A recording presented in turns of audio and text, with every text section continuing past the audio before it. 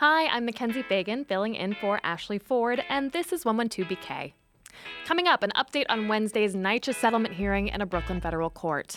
Well, the testimonies were heartbreaking. We heard story after story of very sick seniors and children with elevated lead in their blood, folks suffering from asthma, folks with hospitalizations, folks with compounded health problems that are being exacerbated by their living conditions. And then, what makes people vote in elections against their own self-interest? An author, physician, and professor has an upcoming book that seeks to understand. What happens when you reject healthcare reform, things like rejecting the Affordable Care Act, rejecting Medicare and Medicaid and the expansion of those programs? And what happens when we cut finances to schools? These were three very central components of the Trump agenda and before that of the Tea Party. And I just started to add up the data, and it turned out, lo and behold, who were the people who were suffering the most from those policies? It was the very people who were being promised a return to greatness.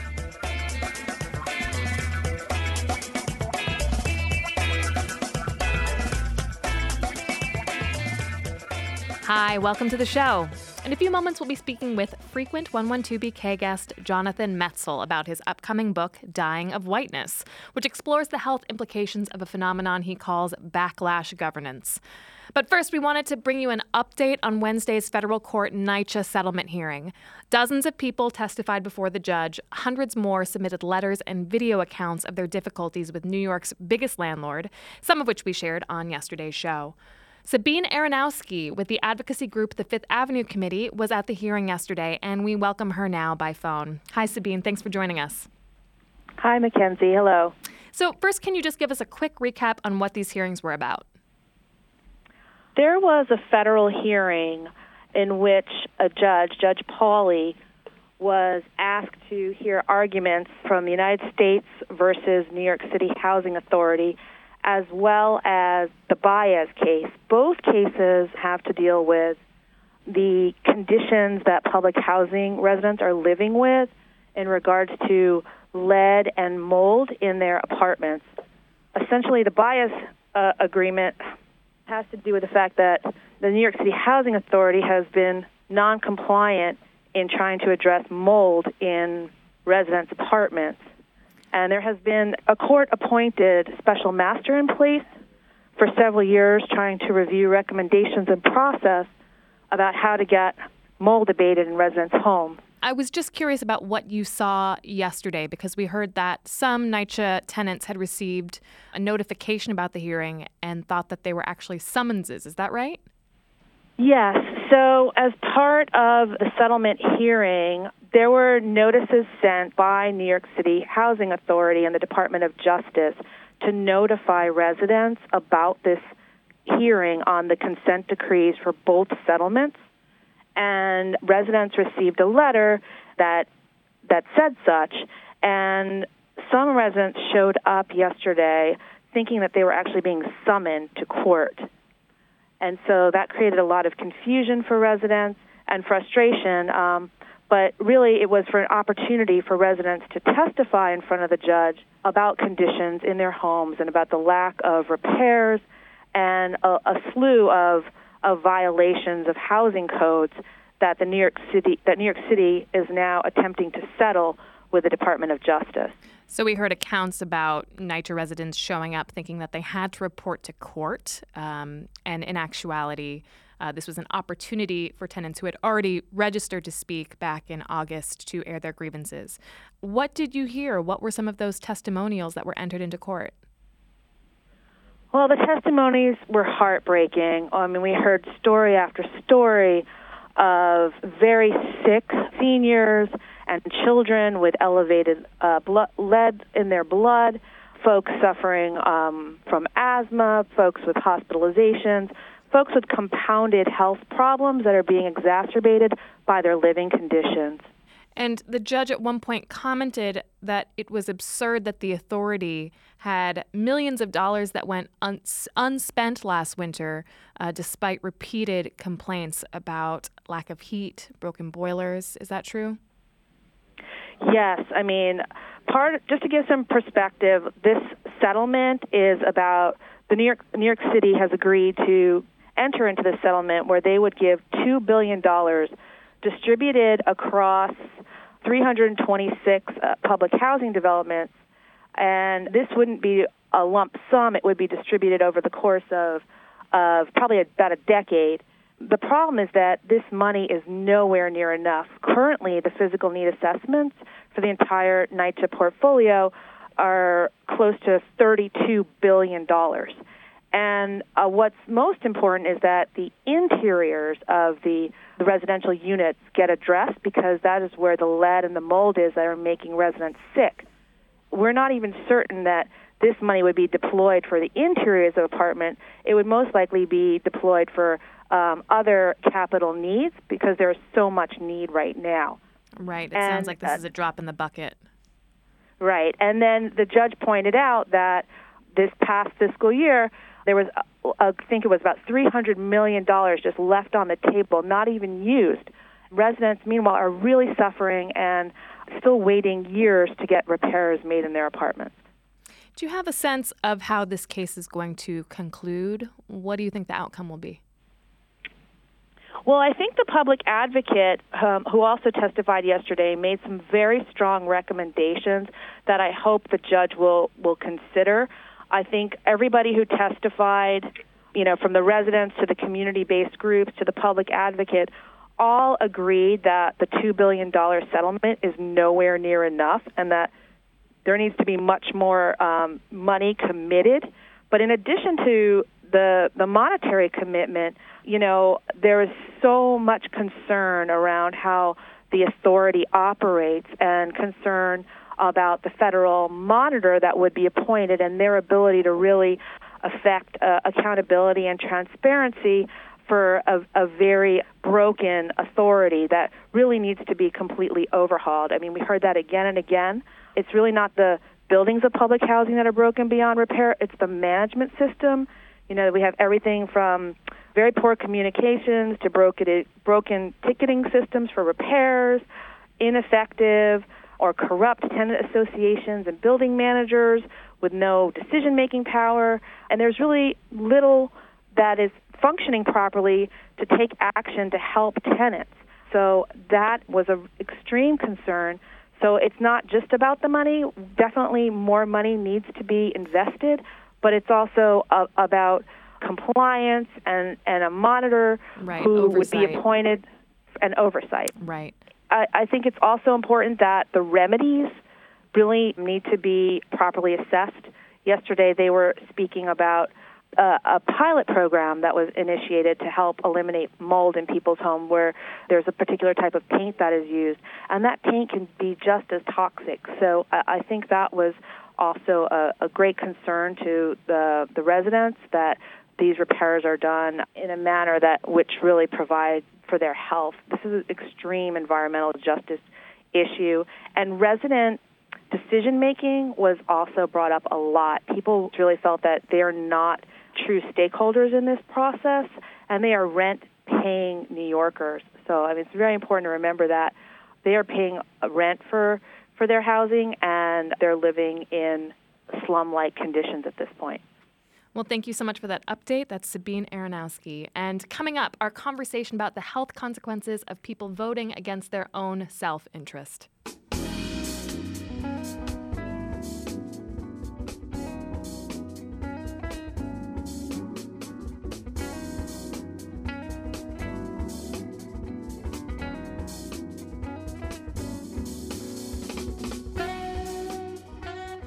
Before the publication of Thomas Frank's What's the Matter with Kansas, we've known that people can be persuaded to vote against their own self-interest. But no book better crystallized the phenomenon and worked to explain how and why, grappling with the culture wars, assumptions about future wealth, and Jesus. Now comes a book that explores this occurrence in the age of Trump and describes the health implications of making such decisions, looking specifically at white America, gun suicides, startling data on life expectancy, and the corrosiveness of the politics of fear. We welcome back to 112BK Jonathan Metzl, physician and Vanderbilt University professor, and author of the upcoming book Dying of Whiteness: How the Politics of Racial Resentment is Killing America's Heartland. Thanks so much for being here. Thanks so much for having me. I'm delighted to be here. So I'm curious about the title of the book, Dying of Whiteness. Tell me a little bit about why that title. Sure. So the title came about over the process of writing the book. I'm somebody who, I grew up in Missouri, and I'm from the Midwest, and I've spent a lot of time talking to people who are Democrats and Republicans. And what I saw over the course of my home states of Missouri and Kansas is there were two phenomena that I saw playing out that were actually nicely captured in What's the Matter with Kansas.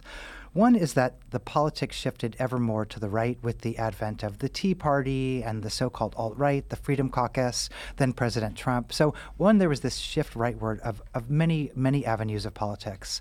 And the second, not surprising to anybody in today's, following today's news, is that shift rightward was often kind of went together with the promise of making white America great again, or restoring some kind of greatness to white America.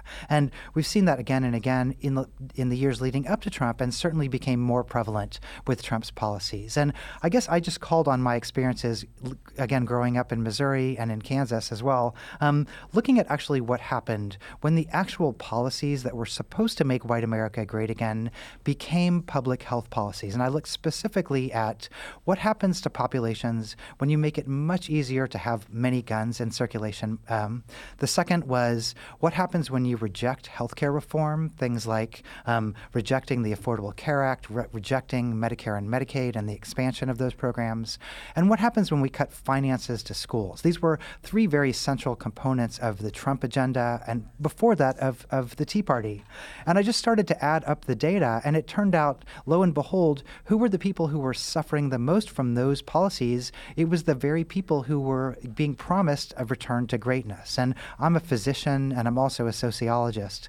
So what I did over the course of my book is I just started to add up how many days and weeks of life are these particular policies going to cost white Americans when they're put into place. And the numbers I found were truly startling in terms of just what happened to white life expectancy when these policies that were supposed to make whiteness great again came into being. And hence the title Dying of Whiteness, because really these policies almost functioned like disease risk factors, like secondhand smoke or asbestos, in terms of the effect they had on people's lives. So being a Republican or voting conservative is the same as smoking a couple packs a day? Well, actually, I tried even though I talk to remarkable people. Over the course of the book, I go to southern Missouri and I sit in on NRA meetings. I talk to people who have lost family members to gun suicide. I talked to administrators who saw their schools getting just eviscerated by these particular budget cuts. I talked to people who are medically ill and dying and still rejecting the Affordable Care Act. And what I found really was your individual politics didn't really matter all that much. I found people who were sympathetic and striving and kind on all sides. But if you lived in an area where the Tea Party or the alt-right or a right-wing kind of Republican agenda was put into place in a way that shaped a public health policy, the risk really was that you lived in one of those areas. And because many of those areas were predominantly white, then it kind of followed that white populations were the ones that were dying as a result of these particular policies. And you talk about this term backlash governance. What do you mean by that? Well, I just mean that, we saw this over the course of the Obama presidency quite a bit, that really the modern Tea Party, for example, came into being right around the time that President Obama was elected. And the idea was basically an idea that had been in circulation for a long time, that the federal government is out to get you, that it's tyrannical, that we need to defend ourselves against the government, and also that white populations were being somehow, unfairly surveilled or subjected to government interference. And so this idea of backlash is a backlash that I'm borrowing and co-opting and then redefining from other scholars. But the idea is basically that white populations are being negatively treated because of the advent of women or paying attention to minority communities or immigrants, and that white communities needed to fight back in a way. And that really was the driver for, one perfect example would be what happened with the Affordable Care Act. There are many poor white populations in the states that I studied. Tennessee, Kansas, and Missouri are the three states that are the core. The minute the Affordable Care Act, it was obviously in many ways a flawed piece of legislation, but many white people in these states would have benefited by having better health care, prescription medication coverage. They couldn't have been, pre-existing conditions would have still had to have been covered. But the backlash against it was about Obama, witch doctor, African masks, all this kind of stuff. And what I found in looking at the data as one example is that if you were white and you lived in one of those states that rejected the Affordable Care Act, it cost every white person on the aggregate 14.9 days of life. So every white person in those states that rejected the Affordable Care Act was living about 2 weeks less because of their politics. Now you might say, oh, please, I'm sorry. Well, I was just going to ask, how do you calculate that? It's actually, it took the longest part of the book that took me several years was looking at the data part of it. So I accessed a number of federal databases. There are mortality databases. With the Affordable Care Act, it was actually relatively easy because there were states that did adopt the Affordable Care Act. So, for example, Tennessee rejected the Affordable Care Act, and its neighbor Kentucky accepted it. So all I did was compared what happened in the health trajectories to those populations. The same thing with guns. There was a before and after. So I compared states that made it much easier to get guns and states that had some reasonable measure of an assault weapons ban or something like that. And it turned out it was the same thing, that having easy access to guns was shortening the lifespans of white populations. So it was pretty remarkable when I started looking through the data. So from an outsider's perspective, and as a progressive, this has always been one of the things that is confounding to me, where the people who could benefit from the Affordable Care Act are voting against it, are voting against their own self-interest. And you're a psychiatrist. Right. So I take it that people don't see it that way. Why are people voting against something that could help them? What's the psychology behind that? Well, if nothing else from the book, I hope I recount people's narratives and my interactions with them in extensive detail because the stories themselves that the people tell really provide entry into a lot of fear, a lot of anxiety, a lot of sense that the world is turning against them, this idea that they're being left out by globalization and factors like that. So part of the issue is that this particular form of white identity politics it became this kind of safe community for a lot of people. And so in a way, it's hard to see from the outside. And I became very, very sympathetic to that. And in a way, my own views about what I do in my own life changed over the course of writing my book. I ride a bike. I don't always wear a helmet. I do plenty of things that are probably not good for my own health. And so in a way, in part, I started to become more sympathetic to that over the course of writing the book. The flip side, the kind of underside about that, is that all of the topics that I look at, guns, education, healthcare, all have long racial histories that have this long history of kind of racial resentment like we were talking about before. Guns, for example, only white Americans could own firearms, particularly in the South for a long period of time. I look at education in Kansas, particularly because of the history of Brown versus Board of Education. Healthcare, there were tremendous backlash when they tried to desegregate hospitals in the South because black and white patients were been together. So part of the argument I make is that there's a tension of history that's given pressure by these particular topics, and people in the present day don't really see that there's a history of all these issues that shapes why white populations feel the way they do about them. Of course. I found that interesting, your comment about riding without a helmet, because there are many different ways to look at self-interest, right? And measuring life expectancy is only one way to view that. There are plenty of people who choose to smoke because their quality of life is more important than their quantity, and they enjoy smoking. And I imagine that many people would say the same, that, if they feel like they're voting to retain their liberty or to retain their privilege, which maybe they wouldn't say overtly, that's more important than having those extra 14.9 days. Right. And I really experienced that very much, especially when I was doing the field work and talking to people. I didn't go down there thinking I wanted to take away anybody's gun. I would never say anything like that. I went to try to understand, guns are one example, why people thought the way they did. And I came away with a lot of appreciation about the role of these particular politics in people's lives. And so part of it is I was not in any way trying to impose my agenda on anybody. I was trying to show the costs of these particular politics, but the cost wasn't that I think we should all go in and take away people's guns. I don't think that. I think that the inability to talk about whiteness, to talk about the role of white privilege, to talk about racial hierarchies that exist are really bad for us. And so part of the issue was there was this whole thing we couldn't talk about because we couldn't talk about whiteness in these interactions. And part of the argument of the book is that white privilege is really bad for particular white communities, particularly lower income white communities. And so having a more open conversation about whiteness, I feel, would be actually more beneficial for them as well as for our country at this moment. And so I'm not trying to say more or less guns, more or less funding. It's really, can't we talk about whiteness in a way that's less destructive for everybody? And what do you mean by that white privilege is actually bad for these communities? I did feel like there was this idea when I went to interview people. I mean, in probably for me one of the most charged parts of the book, I go to low-income housing and medical wards where there are very, very medically ill white Americans who are suffering from conditions that would have been treated had more easily treated and funded had they lived in a state with the Affordable Care Act. And I asked them, people had liver failure, kidney failure, lung problems, and these people were, literally on death's doorstep. And I would ask them, do you think it might be beneficial to have the Affordable Care Act? And they would tell me, I don't want my money going to a system that is going to support Mexicans or welfare queens. I heard that again and again and again. And so this is not a judgment of them, but there was this idea that my own positionality, even in my moment of greatest need, because I'm a white American, is at a level above Mexicans and welfare queens. So this idea that there are racial others who are beneath me in this hierarchy, even though very wealthy Americans are higher than me. And so they were holding on to this idea of their position in a hierarchy. And you could call that white privilege, you can call that white identity, whatever you want to call it.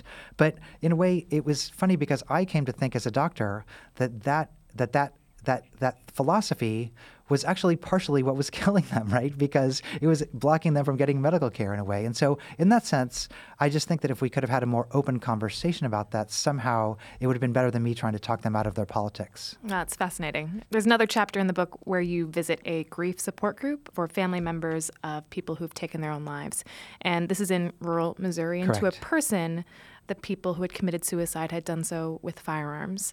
And at the end of one of these sessions, you ask, have any of these family members, has your position on guns changed at all?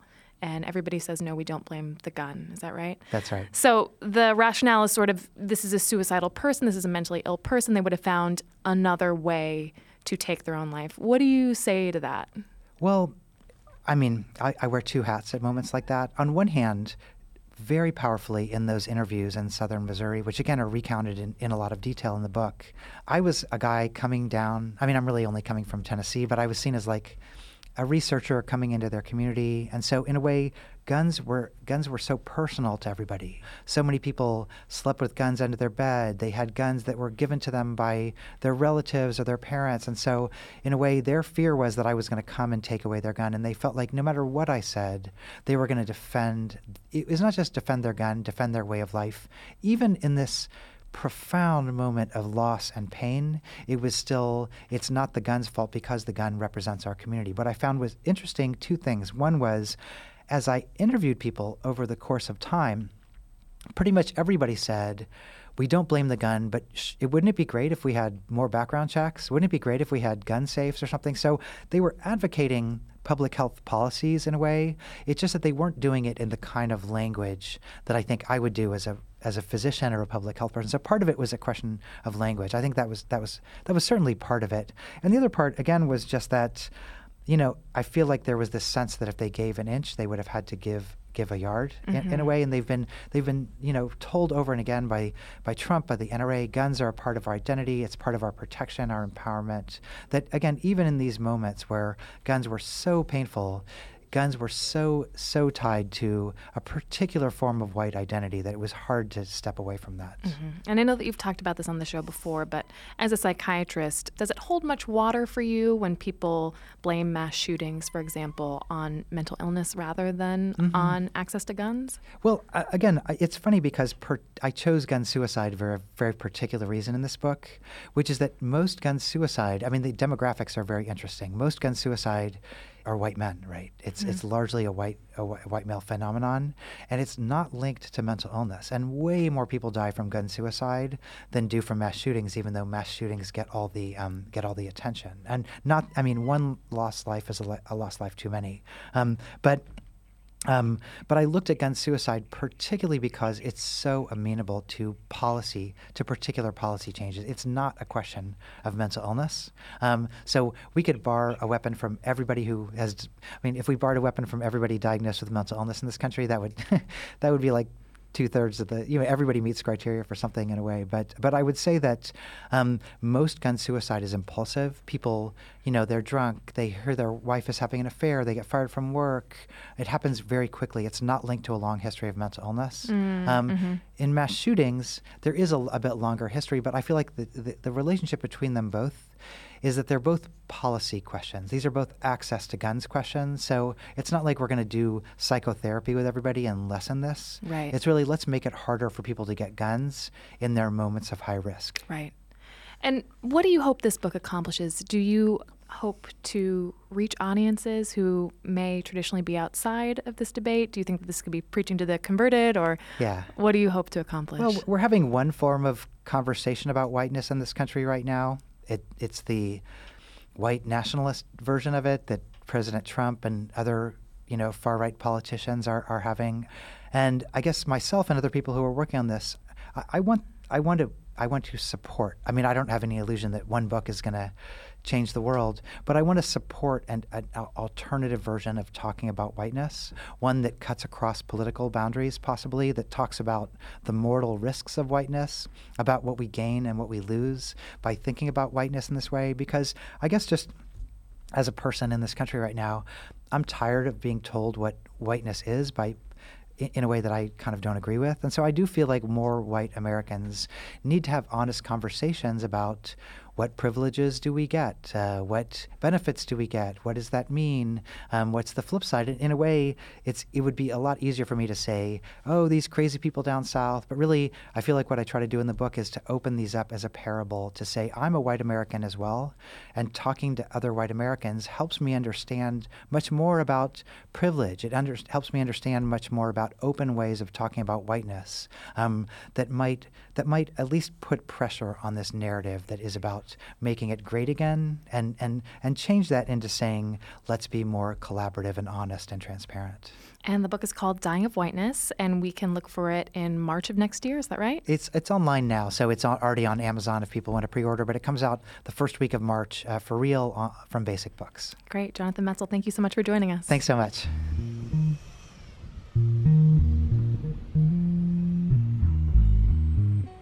And now some news in collaboration with Brooklyner.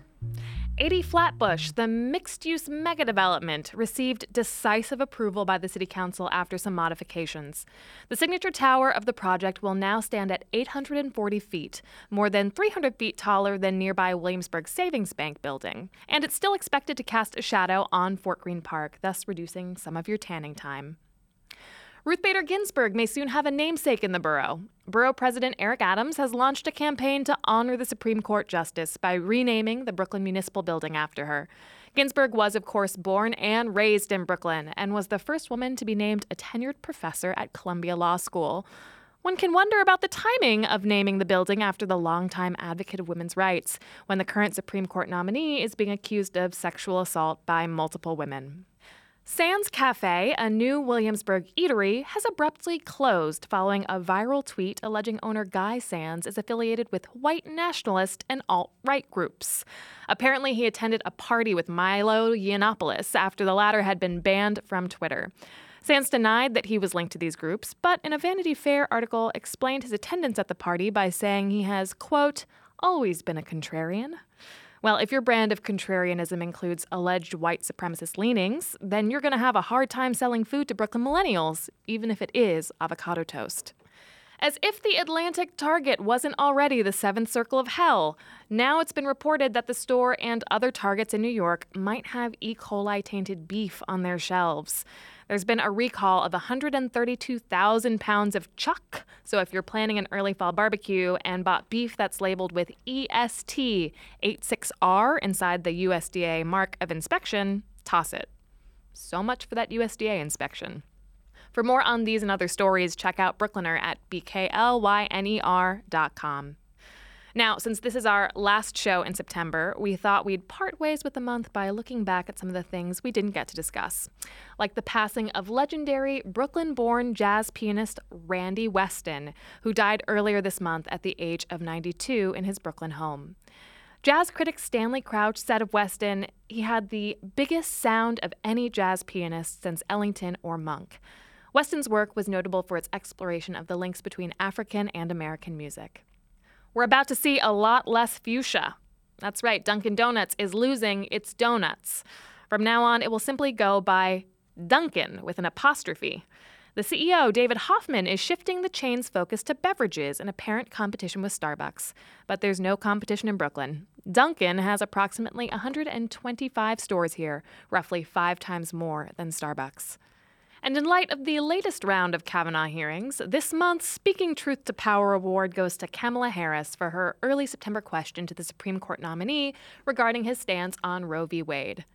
Can you think of any laws that give government the power to make decisions about the male body? That's the show for today. Join us next week when we meet the author of a book about civilian casualties in recent American wars, and Ashley's conversation with Fran Lebowitz. Thanks for joining us.